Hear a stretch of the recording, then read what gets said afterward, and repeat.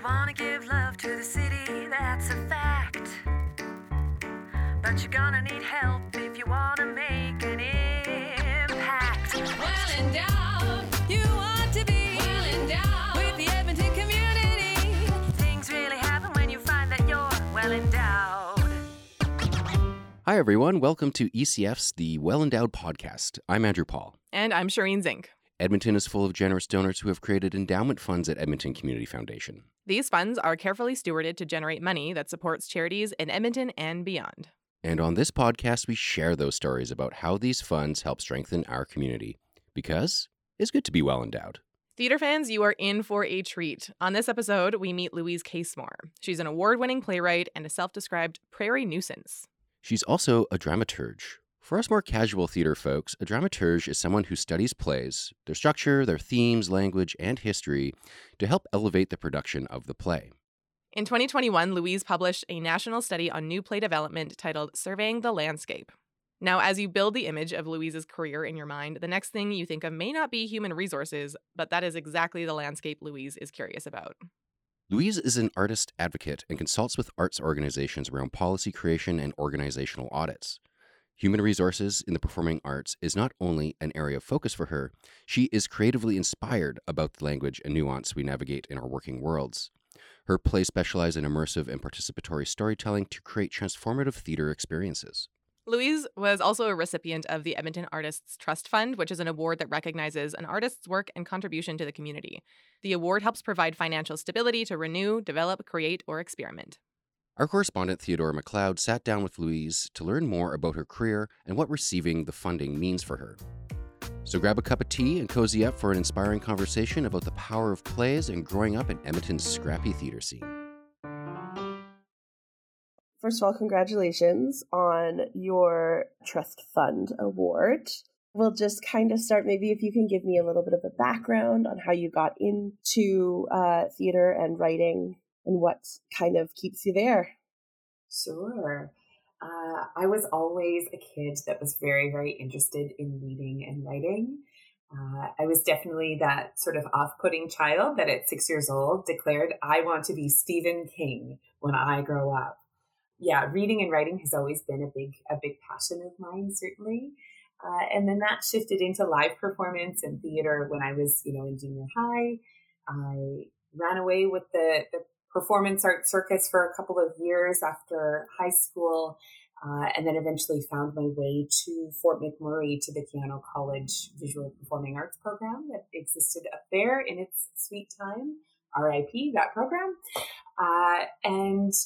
After I finished that in 2007, I moved back home to Edmonton and started my independent theater company, Defiance Theater, and have sort of just been off to the races ever since with that. Developing plays, putting on plays, and more than anything, trying to create enough of a platform to encourage the outstanding talent that exists in Edmonton, with one more reason to stay here in this community.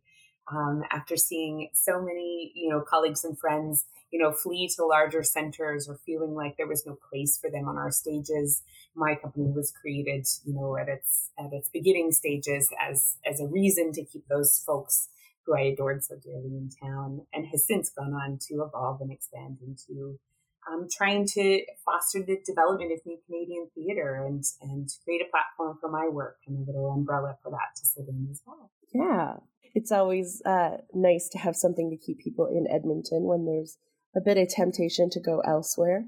What would you say makes Edmonton such a great theater town? Edmonton is an extraordinary theater town. I think anybody who goes off to other centers and comes back, or people that come in from the outside, one of the defining characteristics to me is Edmonton's scrappy DIY spirit. I think scrappy is the word that you'll hear most often associated with Edmonton artists. And that speaks to the spirit of creation. It speaks to Edmonton artists, the community's ability to collaborate and work together to just make work, to just make art. And of course, growing up with, the second biggest theater festival in the entire world nestled in our backyard, it creates a really interesting ecosystem for artists that in so many other cities, the prospect of producing a play is something that's sort of reserved for, the big kids or the folks with money or the folks that have, an institutional education and things like that. And with the fringe in our community, those barriers are sort of washed away in an interesting way that I think Edmonton is the personification of that maker spirit that tells people, if you have an idea, just get it up there and try it. And so, yeah, we learn by doing in Edmonton. We go through the trial and error of doing here, which I think makes for a very adventurous spirit. No, that's very true. Having been in theater when I was younger, I completely agree. So you've performed in various locations around the world. How does the experience of doing that differ from when you're performing for a home crowd? That's a great question. I think one of the interesting things about going elsewhere and doing work in other communities is that you sort of have an opportunity to tell the world who you are. You can stomp around in a new sandbox and sort of sometimes even project a confidence that you maybe wouldn't necessarily have otherwise, kind of a fake it till you make it sort of experience. But performing at home is just a really beautiful, supportive way to make art, of going, at the end of the day, there is a community of people here who have seen you grow from, your awkward sort of angsty teen years of early creation into some semblance of artistic adulthood. It's a tremendous honor and a privilege to have people that have sort of watched your evolution, and because of that, you want to do well by them. You want to keep taking risks and keep putting things out there that shows an evolution and shows a dedication and a sense of gratitude to the folks that have stuck with you over the years as you've gone from fledgling pieces, failing big in those, I was gonna say early years, but a dedication to failing big, I think, is a lifelong pursuit. But I think performing at home comes with a simultaneous, soft place to land with those beautiful failures, but also the encouragement to keep pushing and trying to evolve. Yeah, no, that makes sense. I think if you're going to do art, you gotta swing and be willing to miss gloriously, or what's the point in doing it? Yeah, definitely.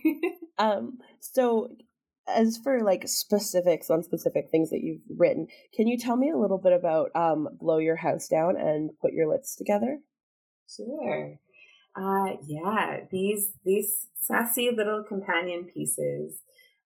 It's my first experience actually with having two plays that are being created somewhat simultaneously that aren't necessarily connected to each other in their execution.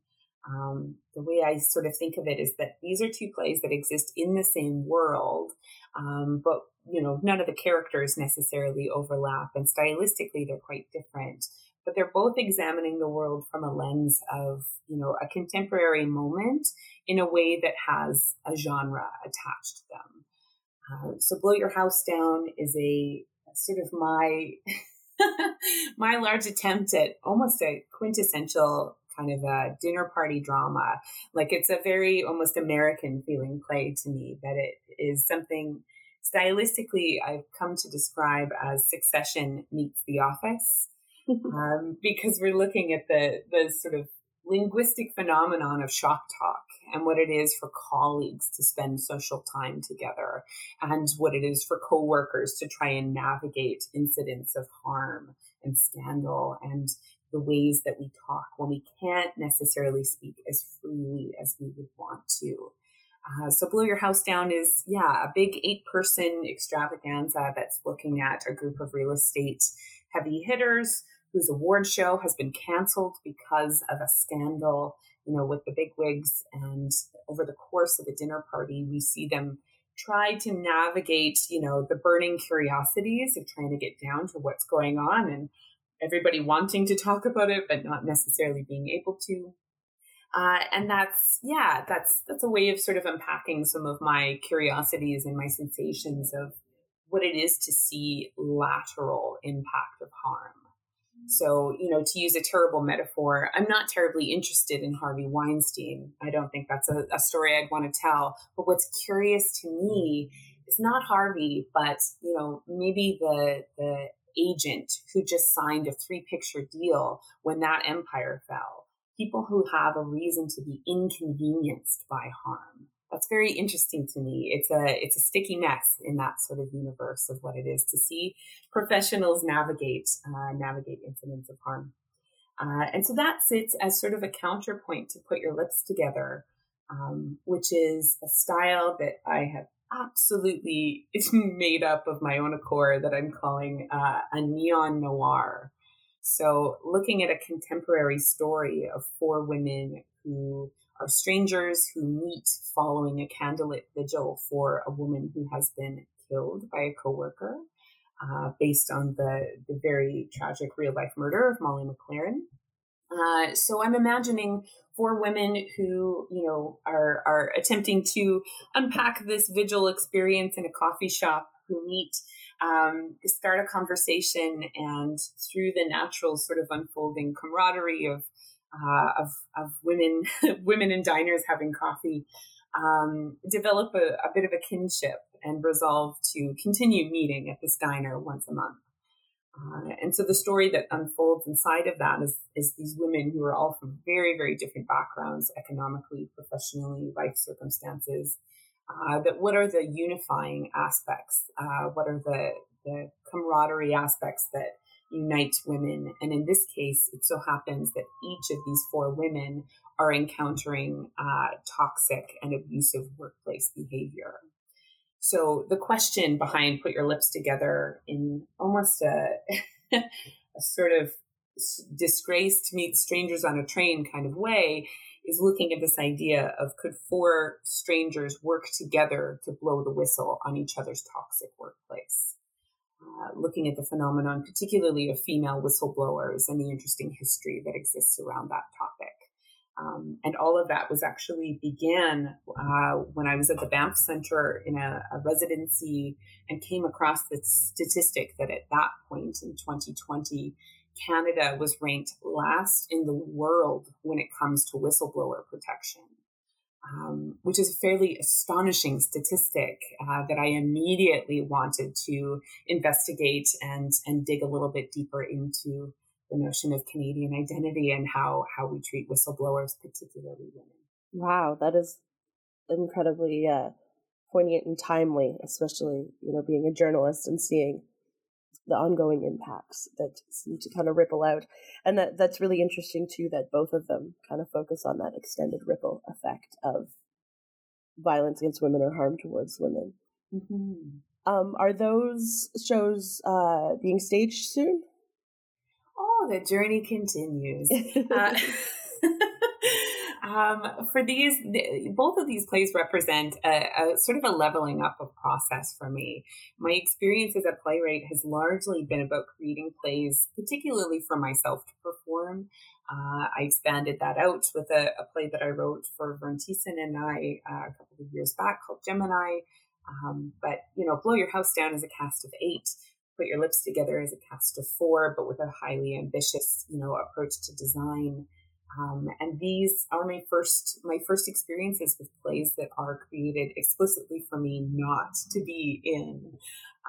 And so I'm enjoying the process of taking a staggered approach to development, looking at drafts, looking at the tool of workshops and deepening my relationship with workshops. So that I feel like once your experiments hit a certain size, you want to take some of that learning and stagger it out over time, rather than putting the whole thing in front of an audience of 200 people blinking at you and go, oops, that ending doesn't quite work. Or whoops, that's having the marching band come in and the second act doesn't quite work. But so I'm taking my time. I'm taking my sweet time. I think the experience of the pandemic has made me become a lot more conscious about the who and the where that I'm creating in, the spaces that I'm creating my work in, the companies that I'm, not just doing business with, but engaging with artistically. who those people are and what those companies are means something very different to me now in 2023 than they maybe did at earlier stages in my career. So I'm patient because of that. I want to find the right partners and the right people who can meaningfully support the work, and especially, given the subject matter too, like it matters to me who we do this with. And so I'm taking my time and building resources and letting the writing sort of happen in its own way. Absolutely. That's wonderful. It deserves the space to breathe. I always think when I put my own work down, I'm like, it deserves time to settle. Yeah. So you've written a number of solo shows, and both of the shows mentioned above have like fairly decently large casts. I mean, 8 and 4 is, not a solo show for sure. How does your approach to writing change when you're preparing to write for multiple actors and for such a large cast? Yeah, I think it's made me a better writer, to be honest. I think once you evolve from creating, basically just a performance plan for yourself. I mean, some of my early scripts are more or less a set of sticky notes reminding me to breathe every now and again, or make a joke if that guy doesn't pay attention when you're talking, or et cetera, et cetera. So I think the experience of expanding the character list and handing the work over for actors and directors to interpret, makes you more conscious, makes you a bit more specific. I love crafting dialogue, which is, softly ironic considering I spent, my first few plays avoiding it so aggressively by creating solo shows. But to me, theater is always about an active relationship between performance and audience. And so I'm always curious about how we can integrate audience into the conversation and into the experience. And so, creating larger cast shows and creating these more dialogue-based shows, I think it's just such a great creative exercise, because particularly with a play like Blow Your House Down with 8 people, to keep it from being an exposition, factory, you want to make sure that your conversational dialogue is, considering the audience who's desperately trying to learn the play in real time as quickly as possible. And I love that challenge. I love the economy of language and going, how can we teach the rules of the play, the rules of this world, tell people who they are in as few words as possible is one of my favorite puzzles to untangle. Economy of language. I really like that. I really like that. You mentioned interaction, like audience interactions. Is there anything specific that you can elaborate on with regards to that? Absolutely. Yeah. A few of my works in particular are things that would be considered more in the scale of immersive theater rather than a traditional sort of proscenium piece. I say this as I'm, mere 6 days away from my MFA thesis defense in immersive theater specifically. And so the play that I actually created as my thesis play is a fully participatory experience for myself and just 8 other audience members at a time. It takes the framework of a fully realized Alcoholics Anonymous meeting. So a circle of chairs, we've got coffee and cookies on the side. The play takes place in a church or a space that would host AA meetings. And there's actually 3 different outcomes in the play. There's 3 different endings. And which ending happens depends very specifically on things that the audience offers, things that the participants offer that determine actually where we end up at the end of the experience. So this notion of audience offerings and participating and wanting to make them a critical heartbeat of the experience is something I'm very, very passionate about. And so you'll find that in a few of my plays that contributions from the audience, whether it's active or spoken, are things that I think are a big part of what I relish about the liveness of theater to me. The idea that this show cannot happen if you're not sitting here is something that I find really beautiful, really meaningful. That is really beautiful. How did you go about coming up with that idea? Like, that's an element of improv that you don't traditionally see in something that is scripted. Is there a specific place where that came from, or something that has inspired that immersiveness? Yeah, I think I grew up as a person without high economic means. I didn't see my first play at the Citadel until I was 30 years old because it wasn't an option to me as I was growing up. I was very passionate about theater, but I didn't have the funds that allowed me to be able to grow up with, viewing plays the way that some of my colleagues have.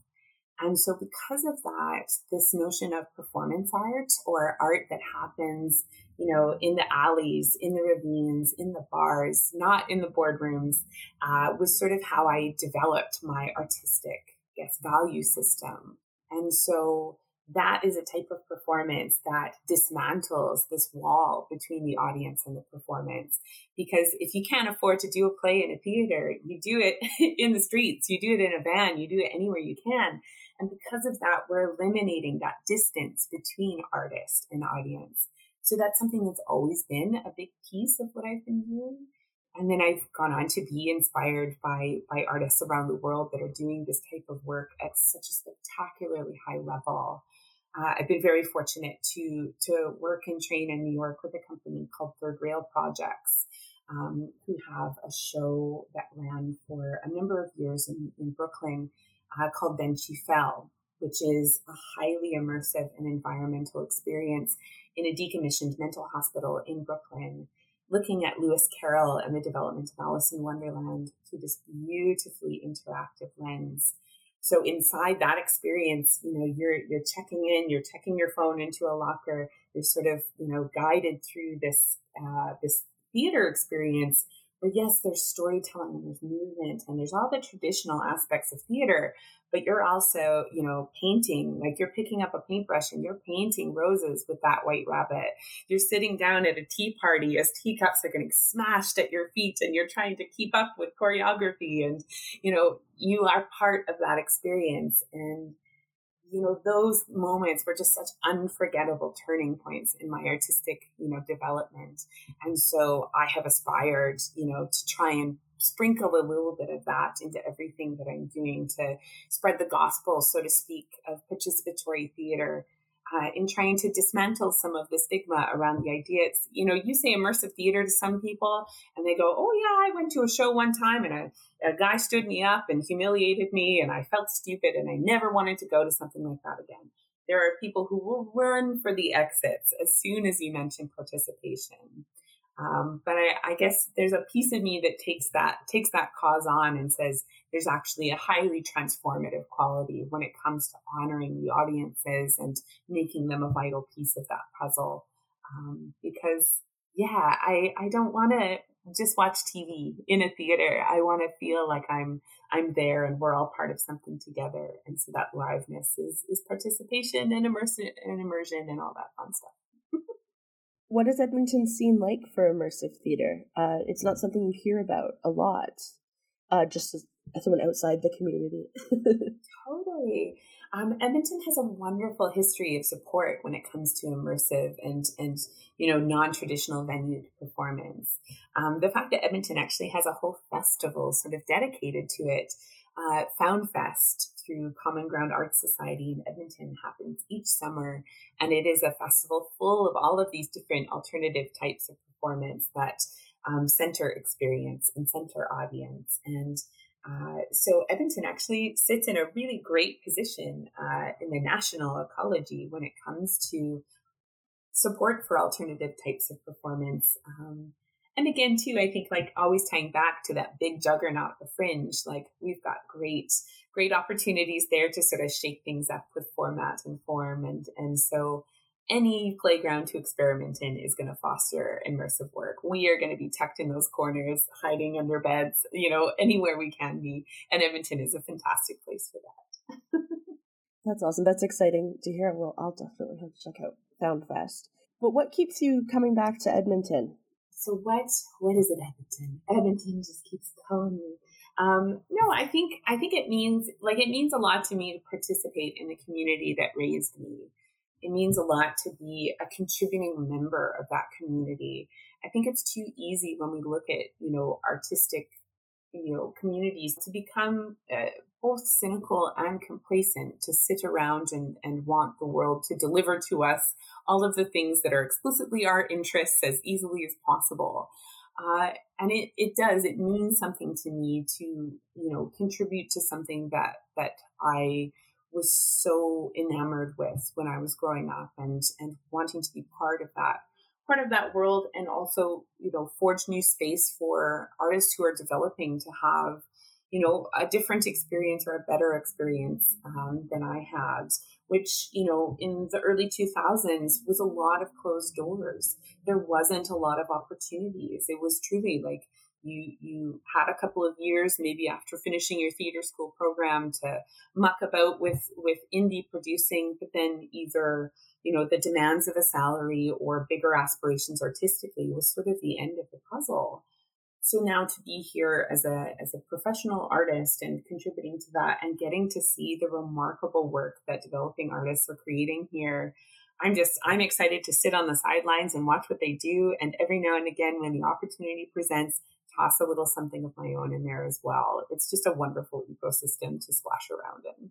I like the concept of it being an ecosystem a lot, because there are a lot of players at play in Edmonton. There's a lot of moving parts. Absolutely. I know you've been working on your thesis, which congratulations, that is remarkable. Is there anything you'd like to plug or shout out that you have upcoming? Sure. I mean, for me, at the end of my MFA experience, I'm just so excited to have the time and space to deal with this backlog of plays that are sitting in my brain. So in a lot of ways, you'll see me sort of poking my head up every now and again to offer little tastes, little samplings, little tests of concept for these projects that I'm working on and developing. I have high hopes that we'll be able to take the momentum of Blow Your House Down's reading at Collider with the Citadel and see it take some meaningful steps forward for that big guy. And yeah, other than that, I just really look forward to being a member of audiences inside of these incredible, Edmonton is just exploding with theater right now. And I'm really excited now to have a bit more of the time real estate available to go and see some of the incredible work that's happening and developing in the city right now. That is exciting. I completely understand. I'm about to graduate as well, and yeah, I can't wait to be part of the world again. Exactly. Just a member of society once again. Exactly. Yeah. Right? I might have to dress like an adult, but gosh darn, I can't wait to be fully functional. Yeah, exactly. I guess one last question. Do you have any plans for the trust fund? Yes. So one of the things that the Trust Fund Award allows is an opportunity for me to take stock. And I don't mean that in a philosophical way. I mean that actually in a very practical way. So the Trust Fund is going to allow me a bit of space after finishing my thesis to sit down and actually create an inventory of projects.